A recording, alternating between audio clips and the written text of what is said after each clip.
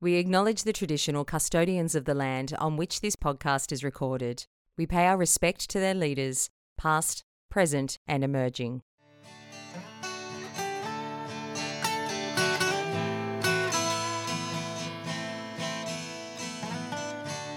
Hello everyone, it's Colin. This is Leadership of Fools, and I'm a little bit giddy today. Because I'm back in the studio. This is super exciting. In fact, I walked into the studio and I thought, oh my goodness, it feels like some level of normality and some sense of, you're going to hear who we have on the line and who's in the studio with me. But I also felt a little bit nervous as well. So it's wonderful to be back, and we have a fabulous group of people to join us today. And I'm going to introduce them in a moment and get them to almost tell us a little bit more about where they are in the world and what they do, and especially why they do it. But we'll be releasing this just at the end of what is a crazy year, 2020. And the topic today, I think, will be a little bit about making some sense of the year, but probably more importantly, the question of what's next. What's next for leaders out there, HR professionals, anyone who cares about people, essentially. What's next in terms of you, and what's next for how you support others. But let me do my introductions. In studio, I have Shana Peters. Hello and welcome. Hi, Colin. Thanks for having us. Yeah, it's awesome. I'll come back to you and ask those questions about what is it you do and why you do them. But on Zoom, in two wonderful destinations, let me go to Noosa first. And in Noosa, I have Helen. Helen, do you want to just say hello? Hi, Colin. Hi, Shana. Hi, Gail. And I can't help it. I will just ask, what's the weather like in Noosa today? It's weltering today. We've got a top of 35. So, yeah, it's a hot one. It's a hot one. Fantastic.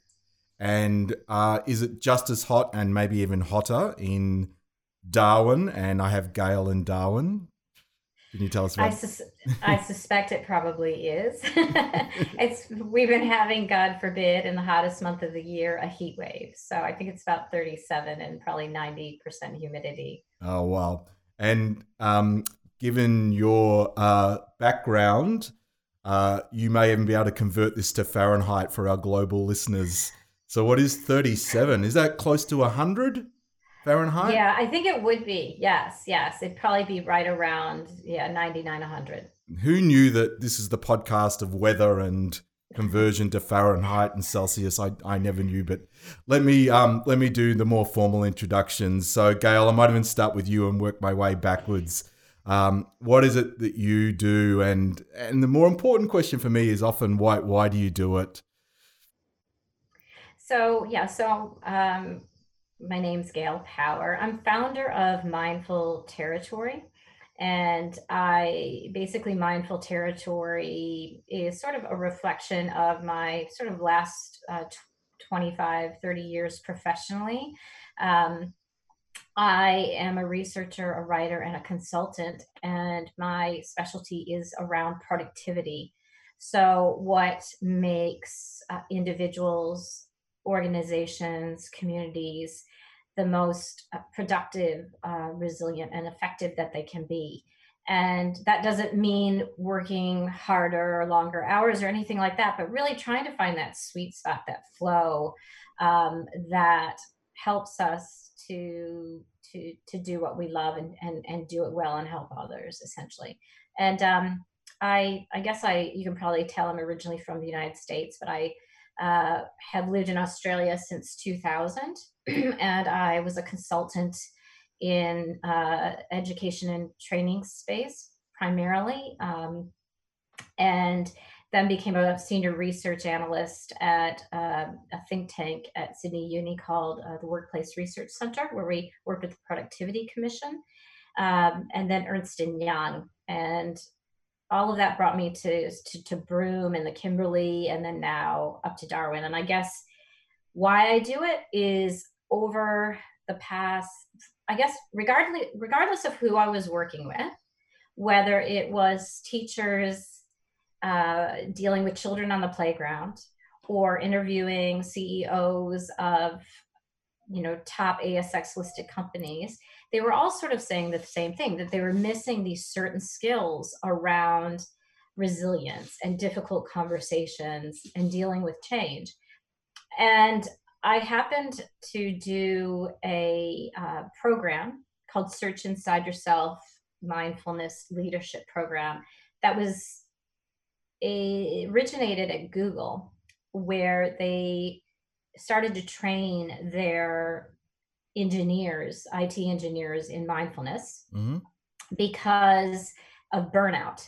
And what they found is that it became their most popular program worldwide, so much so that all their clients like Fitbit and LinkedIn and et cetera said, can we do it? And so then they started to train up trainers like myself. And what we find is, through years and years of doing the training en masse, that companies can actually link it to greater productivity, but better well-being, lower costs because of less stress leave, etc. Wow. So mindful territory is kind of all of those things wrapped into one.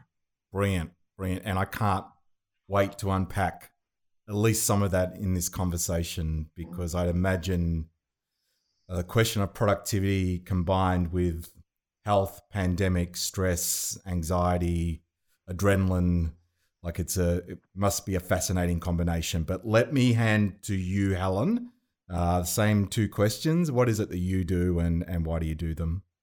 Why do you do it, I should say? Sure. Thanks, Colin. So what do I do? The really simple answer is HR, but it's not so simple, because HR, I think, takes on such a myriad of different responsibilities, and we have a gazillion different hats that we wear. But I started Inspired People Solutions about 15 years ago now, because I'm a bit of a square peg, round hole fan. I never sort of met an organisation where I kind of fitted in quite well, and I always found there was different ways of doing things. There's no right way of doing things. So what I do is go into businesses and look at how they can basically take care of their employees the best way that they can. And where I thrive is having a healthy and a productive and a satisfied workforce. And I think HR's primary responsibility is to take care of their employees, but it's also now to nurture them, to give them opportunity to grow, to stretch themselves, to give them challenge, but also a safe place to work as well. So absolutely, I think, HR is so broad in that aspect, but where I think thought where we could add value, and I think for those of you that can see me, there might be a mark on my forehead where I was banging my head against a wall for ages. Where I am really passionate about is about flexibility. And right. I seem to be working about 10 years ago with a whole group of HR women in particular who had got to that GM role, but we all were educated, but we all needed to have different changes in our lives, whether that be a career change or following a lifestyle passion or going and starting a family. And we all sort of looked around when we came back from having our babies going, oh, is there any spot for us to go back into the workplace? So I've been a massive advocate for flexible working practices, for people pursuing whatever lifestyle pursuits that they want, along with following their career path as well. So I kind of think that we aren't given a rule book in this life. There's no, this is the right way, this is the wrong way. There's no black and white. I kind of believe the world is a whole world of grey, to be honest with you, and that we hopefully, following COVID, we have seen that people can work remotely from anywhere they want at different hours that they want, and our workforce goes to a more output or KPI driven functionality rather than the standard, be at your desk at 8, leave at 6. I'm hoping that there's different genders have gone through different changes. We're at a generation now with Gen X where partners want different things. Families are different makeups. We all want to be able to pursue something, a more holistic lifestyle, I think, and work is one component of that. And so I'm a bit of a advocate for working with organisations that allow people, no matter what your situation is, to pursue a lifestyle as well as a career. So that's, it is HR. I love HR. I love seeing people succeed, see them stretched, achieve their goals, but also have the capacity to walk a different path if that's what they choose to do in life. So why do I do it? Because it's so great to do something different. It's so great to go, oh, I did take a year off traveling Australia. It was so worth it. I created so many memories, and I can come back to still do what I love. Like, I just like challenging the status quo a little bit. So I do it because for me, that gives me such a buzz. But you also create really beautiful memories for people, and you're involved in that. So it sounds like, sorry to interrupt, but it sounds like living a full life. Like there's something about, yeah. And no matter whether, even if you don't feel like you quite fit, like, and I think there's people have always felt that way, but we're starting to liberate that. Definitely. Yeah. And it comes back to, it ties in nicely with what Gail was talking about productivity and mindfulness. And, there's a whole heap of stuff that we can learn as HR that's just not, we are essentially there to mitigate risk for organisations and employees, but there's so much more to it now, I think, and that's kind of the fun place to be. Brilliant. I love it. Shana, I know a little bit about your background, and it does connect with the HR story. And just before you do those two questions, I suspect HR has been one of the hidden heroes of 2020. Like all of my clients, when I'm speaking to the HR professionals, they've probably never been more in demand. They've never been more important, but I won't necessarily say they're always as well recognized, and maybe are somewhat guilty of the lack of self-care, like self-attention. But HR has been so vital this year. Yeah, I couldn't agree more. I think it's HR's time to shine, really. I think we're up in lights at the moment, which is great. And I think it's great to see us really having that really active place at the table. Yeah. And so your two questions, what is it that you do and why? So I spent most of my career in big corporates and really tried to navigate around how I can play a role. And the way I present myself is I'm in the people business. So that's how I like to position myself.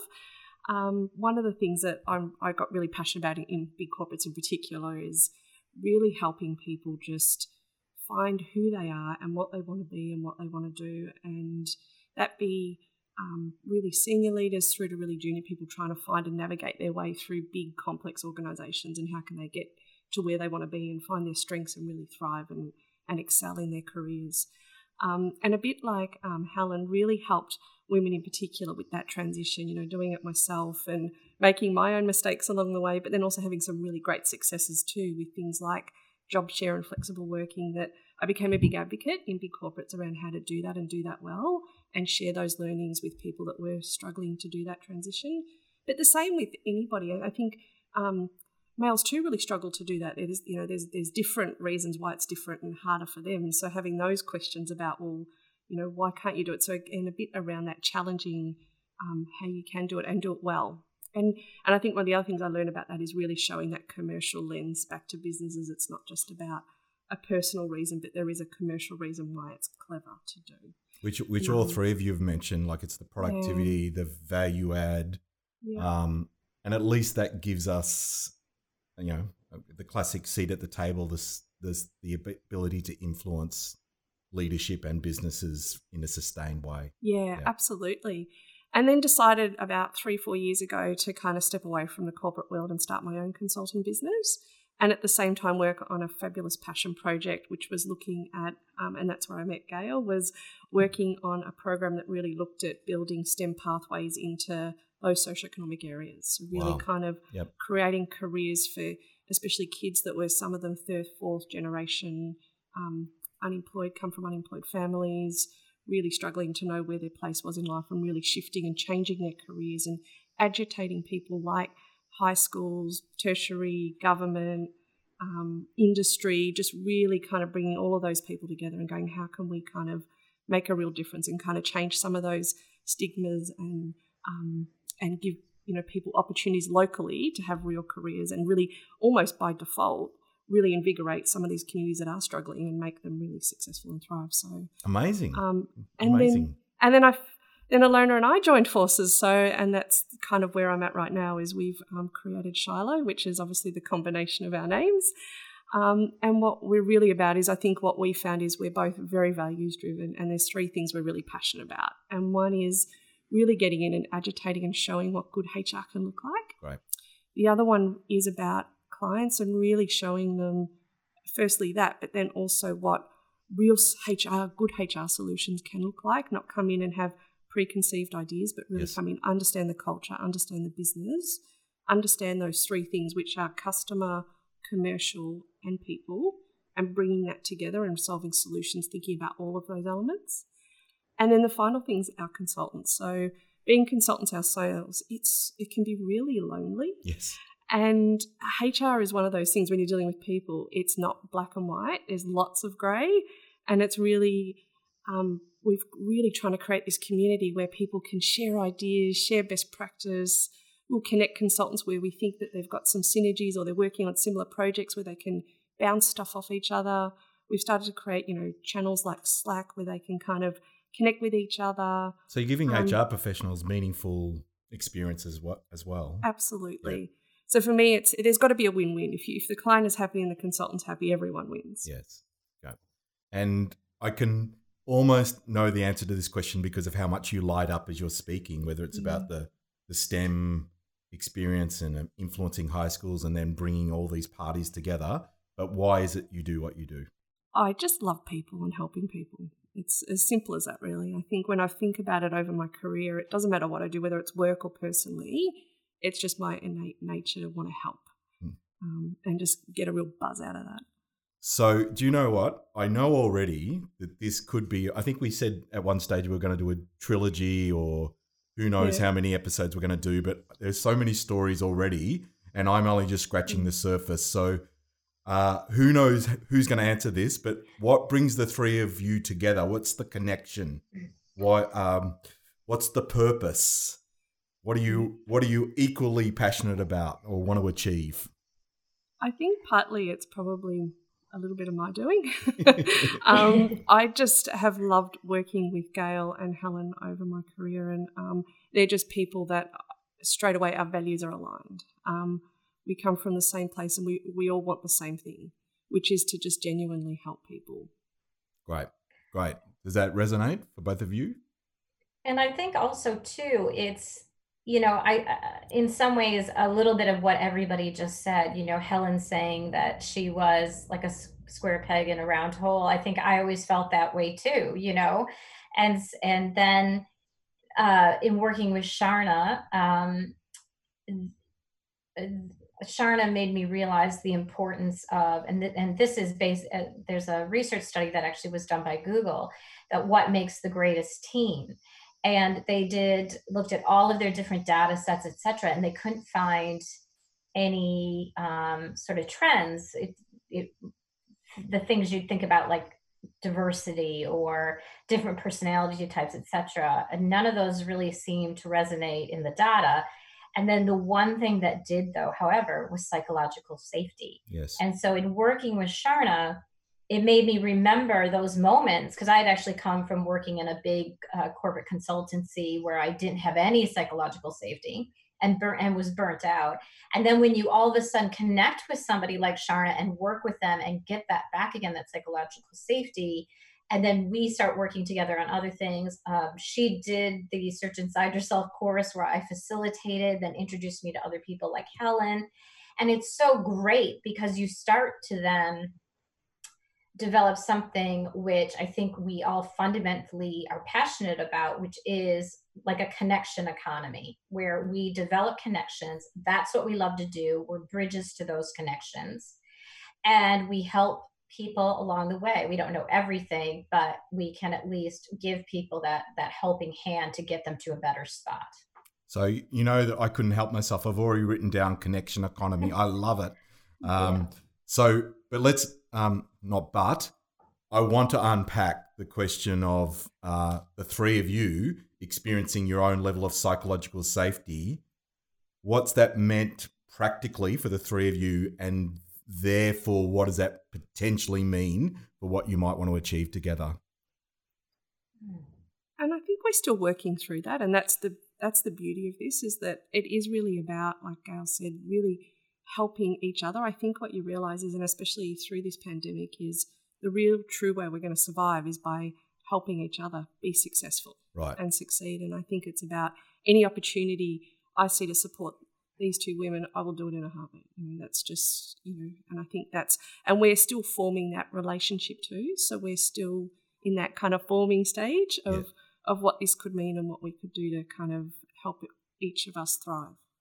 And for you, Helen, does it, and maybe I'm putting words in someone's mouth around this, but does it feel like you can truly be yourself? And again, I'm not just talking about the three of you, but is that thematically one of the biggest things from 2020? People being able to truly find themselves being who they are, being able to express what they really believe? Well, I'm probably the wrong person to ask, Colin, because I'm a really old duck, and I'm like, I worked out I'm not everybody's cup of tea, and that's kind of okay. And you can take me or leave me, but what you see is what you get. Right. And I think people have to realise that too, that there is an opportunity here to just genuinely be yourself. And in a work capacity, not everybody has to be your friend, but there has to be a genuine, let's do this together, and you play to people's strengths and you help them work through their weaknesses. But there needs to be an underlying genuineness. And I think with certainly Shana, who, I've known for a number of years, we have a genuineness. We have each other's back. We genuinely want each other to succeed. And it is very much in a connection economy here. Like, we do share work together. We do ring each other when we're in a pickle or we want to bounce off each other. So there's a genuineness that we do want each other to succeed. And that's the way we've kind of worked for a while. And I think if teams can bring that, with tapping into Gail's expertise, if teams can bring that to the forefront, then that's going to be a great, powerful synergy, and you will achieve some amazing things if that's the way you want to operate. So, I was just going to say, and I was going to build on that too, just around what COVID's done is really unpack and show where good leaders have thrived and leaders that haven't been so great have really struggled. And it is about some of the things we're talking about. It is about connection, and probably the bigger one is trust, that they don't trust their people. And when things like they've been forced to work from home, they've really, really struggled about trusting them to do that. And as soon as things have opened up, they're just straight away, I want you back in the office, I want you back full time. It's like, whoa, hang on, I think we've just got to really think about how we are going to transition back. And I think that's been... All right, so now you fired me up. Like, Sorry. I'm really fired up about this, in a good way, just to be clear, just in a good way. Like, how do we, I'm so passionate about this. How do we leverage from what has been a really shitty year and a crappy experience, the amazing and credible things that have actually happened? So whether that's been the permission, not just the permission, but you must work flexibly right now. How do we leverage the fact that in some respects, some organizations are talking about our culture has never been better. We're grateful, we're supportive, we're collaborative. And yet there's this real risk that all probably four of us experience, that some organizations won't be able to help themselves by reverting. And what a lost opportunity. So how do we ensure they don't revert? Just an easy one, easy question. It's so tricky, isn't it? Because sometimes when you go back to the office in the same four walls, you get stuck in that routine and you go back to that rut.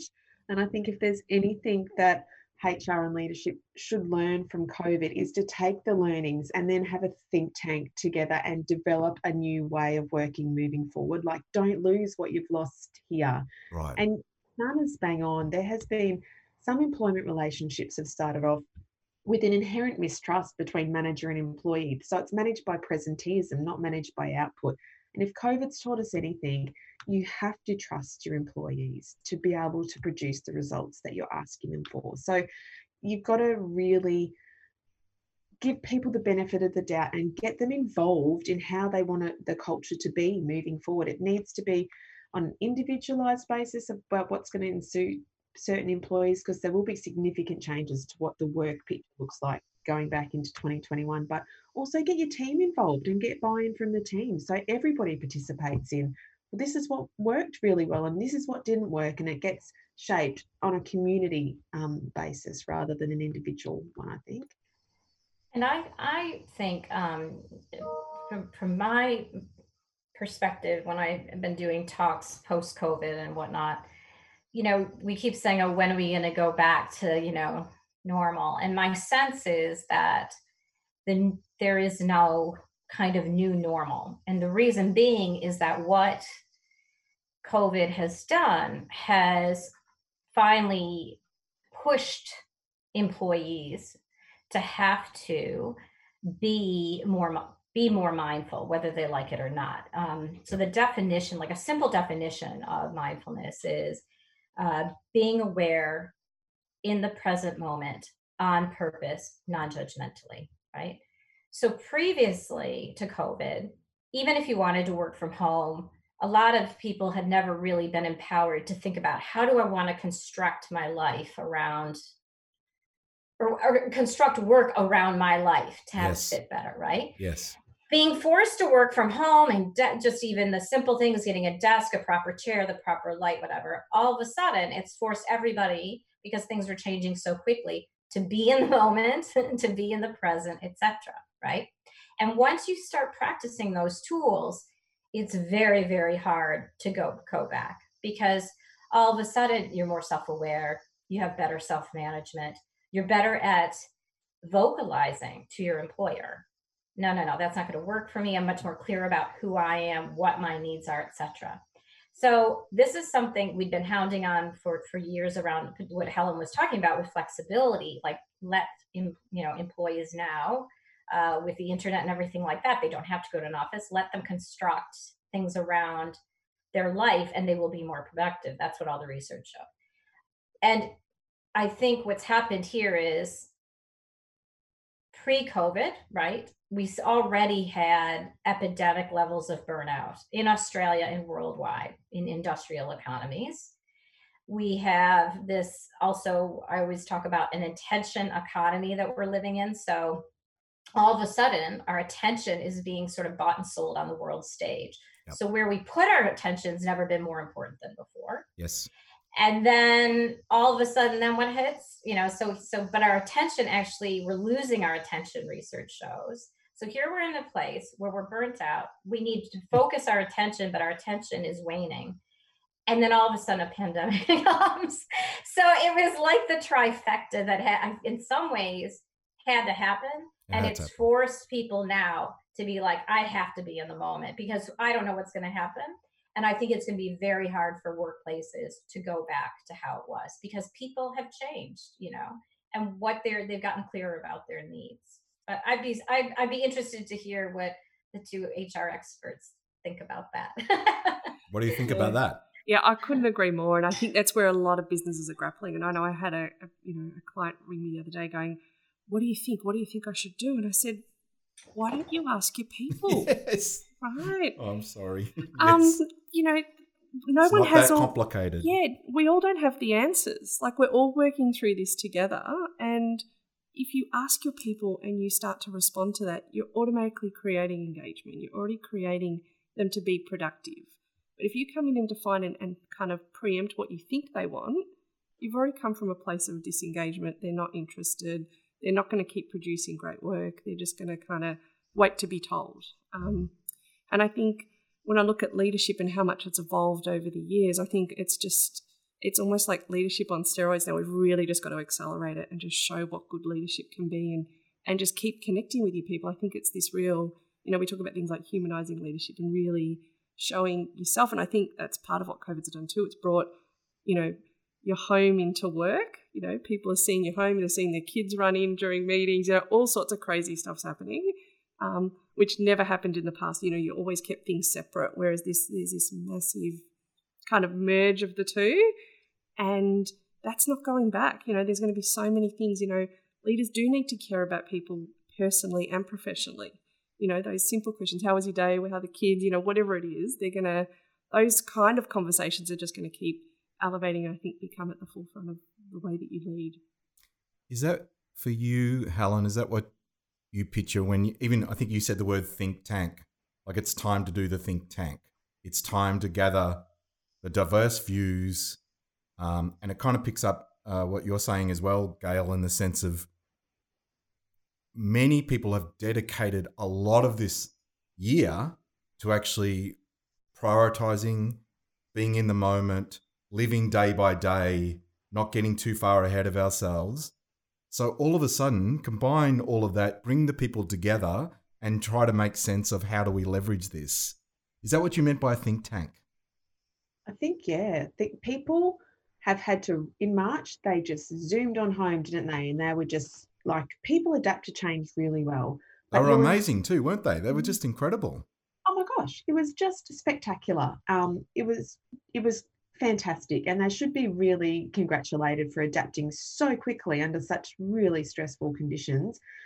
But now you will retain your staff if you continue to consult with them. If you give them an opportunity to be heard, to participate and communicate in a way forward for them, they will feel engaged, they will feel like they're valued, that they're being heard, even if their idea doesn't get up. The fact that you have involved them in a community decision will be critical to how you go retaining your staff going forward. So it does have to be a think tank. People will contribute to this conversation because it's going to mould the way that we work going forward. So I think consult. Absolutely. And you'll get an engaged and a more productive workforce out of it. And I think the other thing I would add too is that the thing that's taught me is using the word flexibility again. There isn't a one size fits all. And I think that's what this is. I think this is elevated, is everyone has a different need. There's some people that have to be in the office for whatever reason. They're not safe at home, or their environment at home's not great. There's others that are going, I live out in the sticks, and that 3-hour commute doesn't detract me anymore. And being out in kind of the rural fringe, I feel like one of the cool kids now, whereas I kind of felt like, you know, not living in the city, I wasn't one of the cool kids, whereas now I'm one of the cool kids. So I think it's some of those things that I think it's just going to really be working with individuals and going, what suits you? And I think it's that real allowing that flexibility that people will really appreciate. Yeah.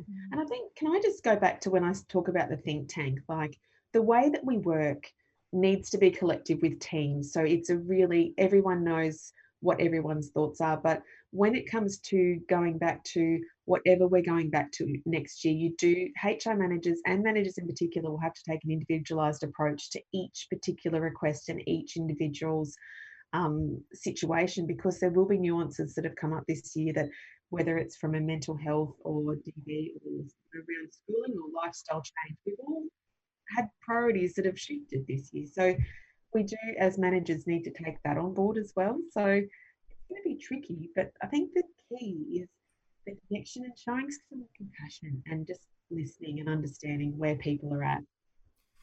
And the word psychological safety, because in a way, the words that you just mentioned, that sense of being able to listen, enable people to connect, even the fact that people can express their ideas doesn't guarantee that every idea gets up, but at least they're heard and considered. Gail, if we unpack that at not just perhaps a research level, but at a practical level, if I'm a team leader gathering my team together, trying to do this in a mindful and psychologically safe way, what are some of the things I need to be doing? Gosh, that's a big question. Listen, just really listening, I guess, because I think that's one thing that really trips people up, is that, so for example, when I do training, we do something like a mindful listening exercise, and where the other person can't talk and you just have to listen. And that, allowing those quiet moments, those spaces, etc. The other thing too is leading from, I'll say 2 other things. One is also leading a bit more from the heart and the gut than the head. Yep. So we tend to try to think our way through things. And I think COVID has made that very difficult in some ways, because we're dealing with so many other emotions as well. And I suspect, I don't know, but yes, everybody's done well and they've coped and whatever, and they've probably been more mindful, but all of a sudden there's going to be this exhaustion that happens, right? Yes. And that's when the depression and the real challenges come in. So my final thing would be for leaders is to say, if you want to build psychological safety, then you have to also practice mindfulness yourself, because it's something that until you practice it and you do it and you embody it, it's very difficult to help other people through that kind of experience. Mindfulness, we know, is the precursor skill to building emotional intelligence skills. So self-management, leadership skills, empathy, all the research shows that compassion is a huge part of being able to create a good team and psychological safety. So mindfulness, while we've been forced to do it a little bit more, I suspect once all the anxiety starts to rush in, everybody is going to need the tools to do it, as the definition states, on purpose, right? Yep. And non-judgmentally Yep. for yourself. Yep. So that's what we try to do in Mindful Territory, is just teach those skills in a simple, accessible way that is structured. Because my sense is, going forward, all of us are going to need those skills. And that isn't just people in the workplace. It's our kids, it's teenagers, it's everybody. That makes complete sense. Yeah.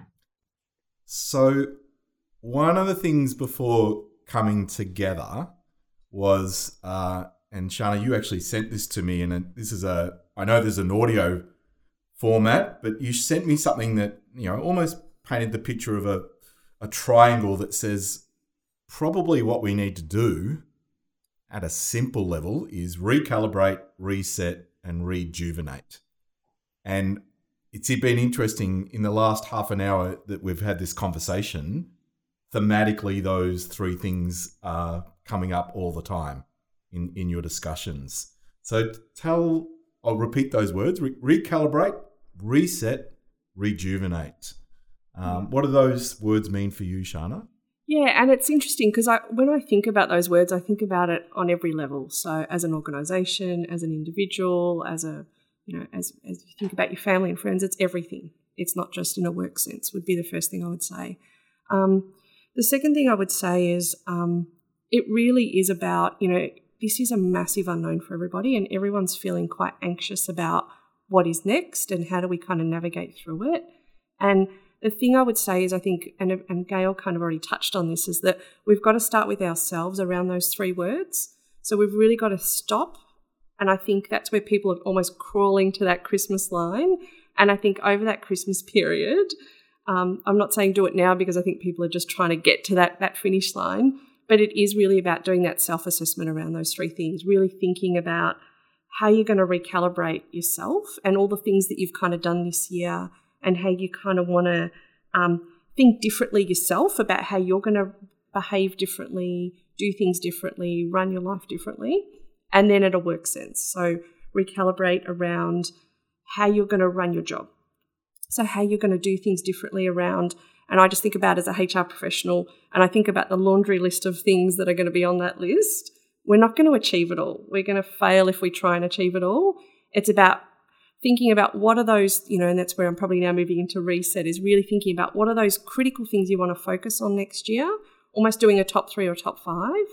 And that's where organisations like the three of ours, and I know that Shiloh is one of the reasons that we established this, is we just want to come in and help. So don't feel like you've got to do everything. Bring in organisations like us that can kind of work on a piece of work for you, help you through something, whatever it is, whether it's running a bit of a change program, running a bit of a restructure, maybe running a bit of a diagnostic on where the business is at, whatever it is, you don't have to do it all by yourself, right? Get the resources in to help you, bring in people like Gail and even, Colin, your organisation around leadership. You just got to kind of help leaders, help everyone through this. So don't feel like you're on your own. So what I would say about those words is really think about where you can bring in some of that support and help. And then that last word, which was rejuvenate, I think it is doing those things like go on a great holiday, spend time with your kids, do the things that you love, Because once you do things you love, then you'll love your work again. Like, I think we're all feeling like we're getting there, but I think it is about, really coming back and loving what you're doing. And until you do those three things for yourself, then you can help the business do it themselves, and really helping, your leaders in particular, help them think about why do they love what they do, because we're going to need to do that to get through the next year, I think. It's not a luxury, is it? It's a necessity. Yeah. Like I was with a good friend of mine, and he runs quite a large, successful business, and I said something about I'm looking forward to the typical end of year break, and he said, "Oh, do you think anyone will have an end of year break? We've kind of been on break, haven't we?" And I went, "Are you serious? Like, what is going on in your head? Like, we probably need a break more than ever before, and we don't need to fill it with a lot of stuff." And I'm going to get a bit preachy for a minute. My consultancy is about leadership, and it's been so delightful for me to tell clients, you know what you need to do for your leadership development? Actually fill it with no models, no concepts, no case studies, no role plays. Just create a space where people can talk and process. Because if you didn't learn anything in 2020, I don't think you're ever going to learn anything, which is a bit, I don't think I ever said that final phrase, but that's what I meant. That's what you were thinking. That's what I was thinking. Those three frames, recalibrate, reset, rejuvenate, do they mean similar things for you, Helen, for you, Gail? Yeah, definitely. My husband is a big thinker, and I'm a doer, and I just like to have fun, but he's very much like, you need to think about what you want to do for 2021, Helen. And I'm like, oh, God, really? Really? But, it was a very interesting exercise for me to do because, when I actually wrote out what I wanted to achieve for next year, there was a work component, there was a volunteering community engagement piece, there was, girlfriend time, what I want to do. We've got a property, which never ends with jobs to do. So we've got that. And then, what I want to do with the kids, because they still like me at the moment. In a few years' time, they'll be like, Mum's uncool. So there's actually the exercise of sitting down and chunking out what I want 2021 to look like and what I'm choosing to fill my time with, and allocating time to that and sort of planning was a really interesting exercise, which is something that I'm a massive wuss at personal development, and someone really needs to push me to that point. But I will go there kicking and screaming. And if you're like that as a listener too, it was a very unscary exercise to go, oh, that could be a really cool year. It gave me a sense of purpose, direction, of fun, of where I'm like, oh, work's taking up 4 hours too much a week. I'm going to tweak that with a walk with girlfriends on Friday morning. So it was a really beneficial exercise to go, that is going to be really something really exciting for me to look forward to next year. And I think coming out of COVID, we want to have some excitement, and you want to get out and about and make sure that 2021 is a bit more purposeful for you, that you do have a really good balance in there. So that's something that worked for me for coming under the recalibrate, reset and rejuvenate. It gave me an excitement for next year, and it was a really beneficial thing for me to do. I love it. I love it. For you, Gail, those three terms? So for me, so what comes to mind for me is something, a term we use in mindfulness practice, which is stop. And it stands for S, which is stop, T, which is take a breath, O, which is observe. So either observe in that moment how you're feeling, where you're feeling it, and if that's too hard, just observing the breath. And then P is proceed. And if you can set your alarm once a day to do that, that alone can kind of create those physical structural changes to our brains to help us better deal with anxiety and what's about to come. Because I too, I'm trying to get this business going, and I've gone to, different business workshops and planning and all that. And I just realized, I finally went to one where they said, you know what? It was my accountant said, you know what? I'm not even advising my clients on that anymore. She said, it changes every 3 months anyways. So I feel like if there's one simple tool is stop. I love it. I love it. I love it. Can I can't help but do this. Like, I know we've probably only got another 10 minutes or so to go. And before finishing, I'd love to hear from all three of you, how do people find you? What role can your respective organizations play in 2021 together and apart? But this is my little selfish one. I think there is a genuine risk, and it's going back to something we talked about earlier, that a lot of people will revert, and they'll revert to what life seemed to be like in their mind, at least pre-COVID. And I don't say this with any blame, but there's probably no doubt that feeling that I can reclaim control for a year that's felt totally out of my control. So I think at some level there's a normal human response for people to want to do that, but we can't let you do that. Like, we almost have to stop you from doing that. Shana, at least you're nodding. Yeah. So what's in your head as I'm saying these things? Because I don't know that I have the answer. No, and I think my approach is that, again, I think what COVID's taught me is be individual about it, and that kind of, employee by employee. So my view is one client at a time. I'm just going to agitate. I'm going to challenge the status quo.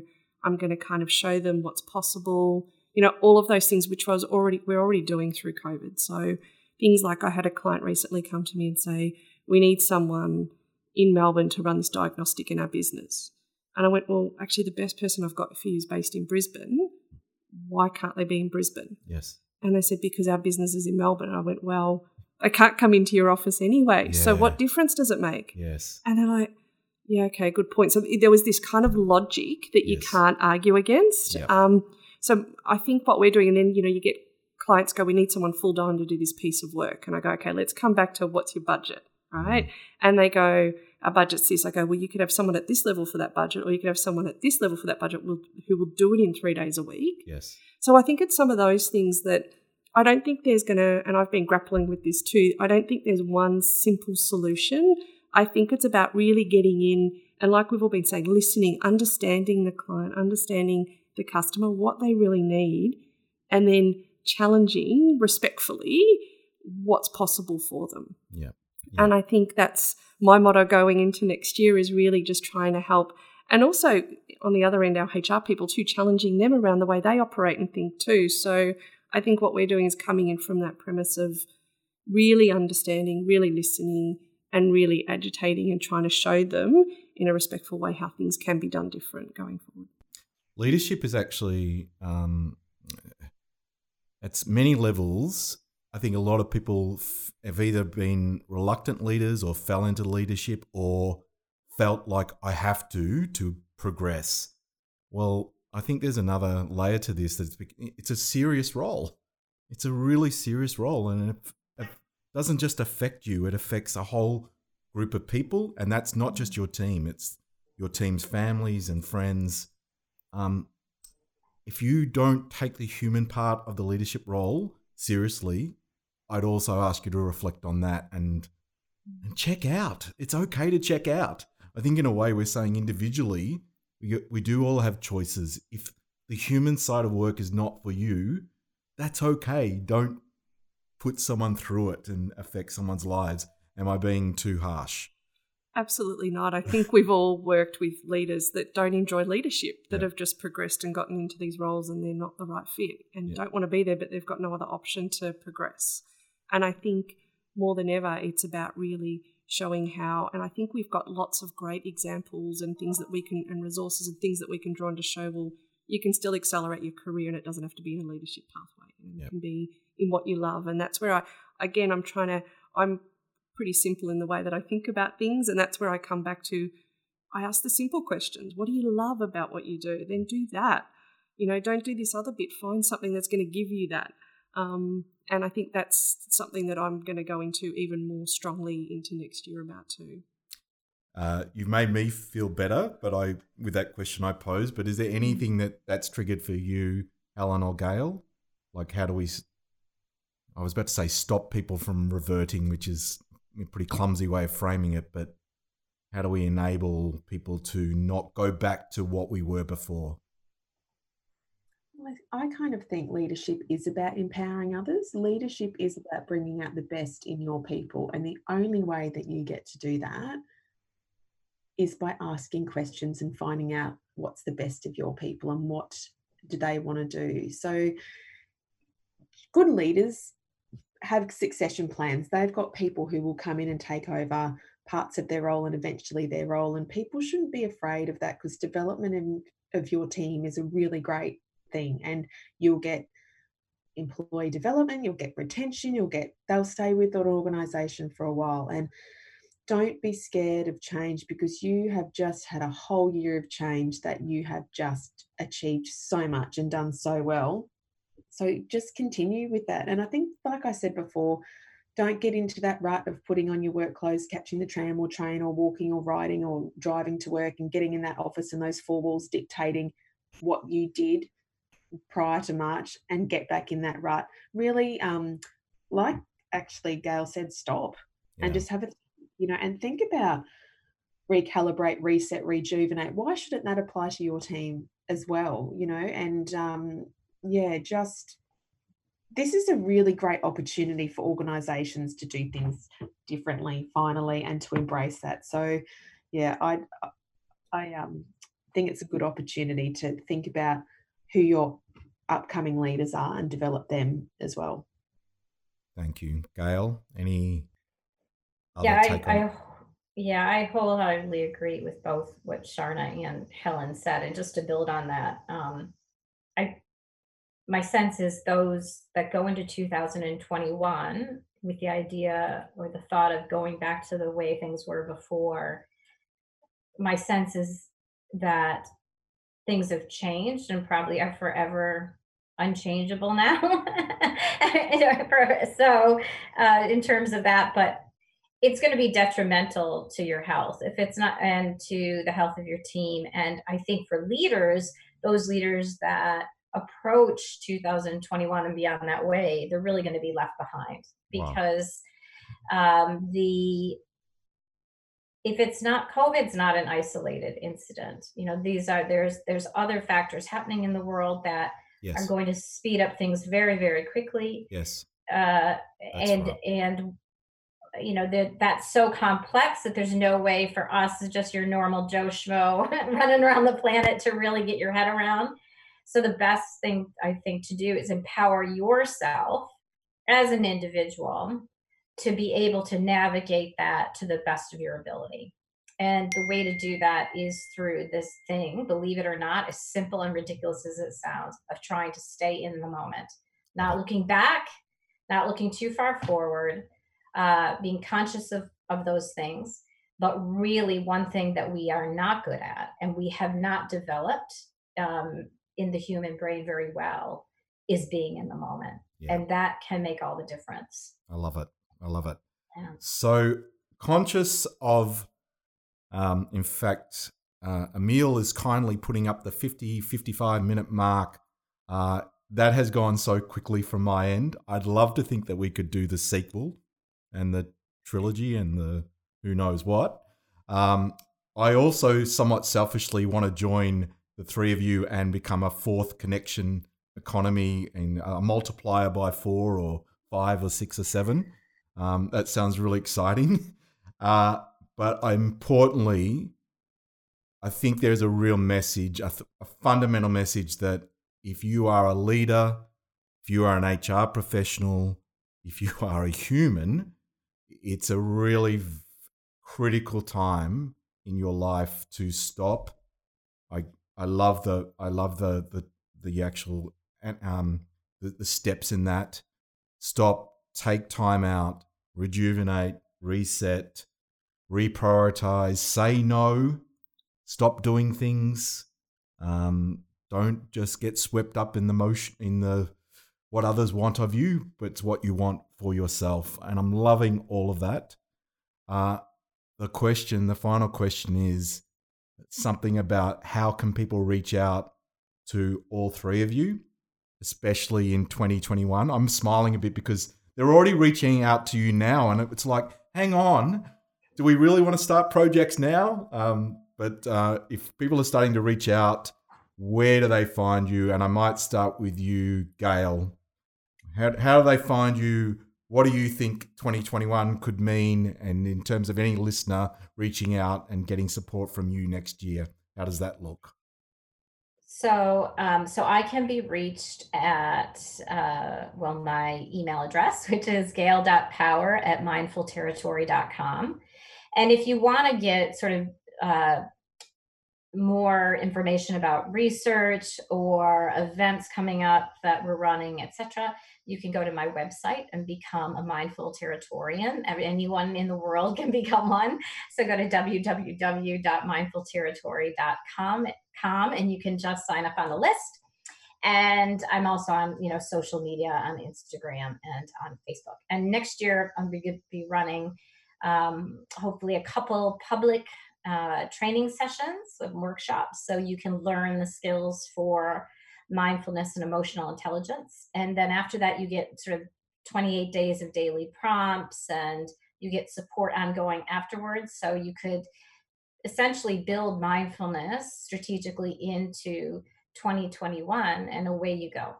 Brilliant. I love it. And no doubt, even if you were listening and you didn't quite capture all of that, we'll put all of this information in the episode notes.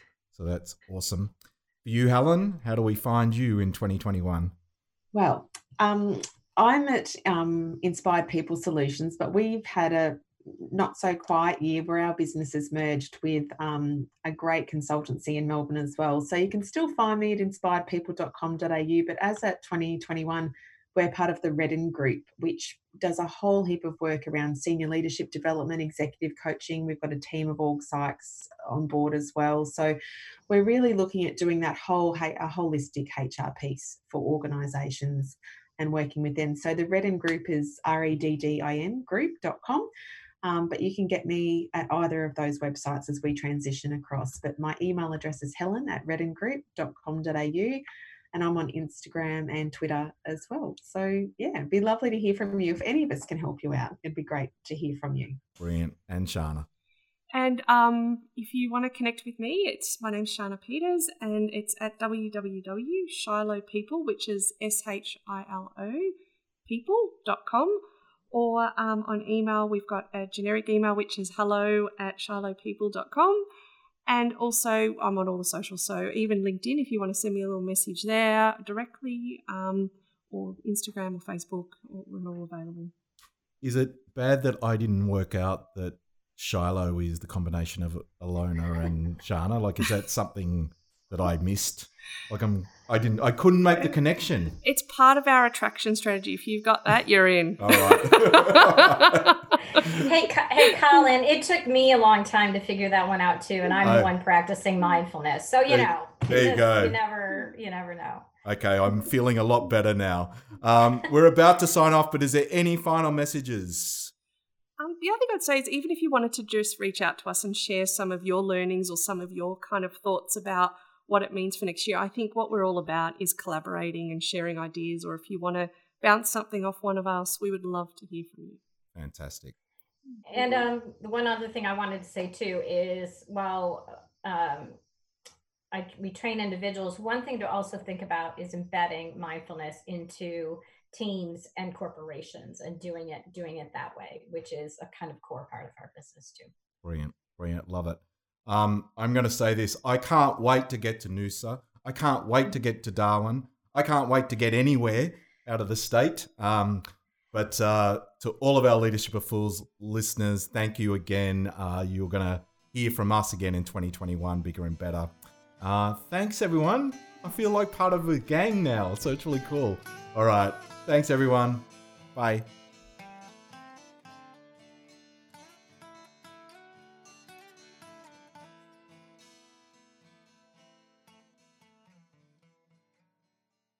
ThePeoplespot.com is the place to visit when you need to make the people part of your role easier, more genuine, and more suited to you. ThePeoplespot.com is the new home of people content from Colin Beattie and the team at Leadership of Fools. ThePeoplespot.com.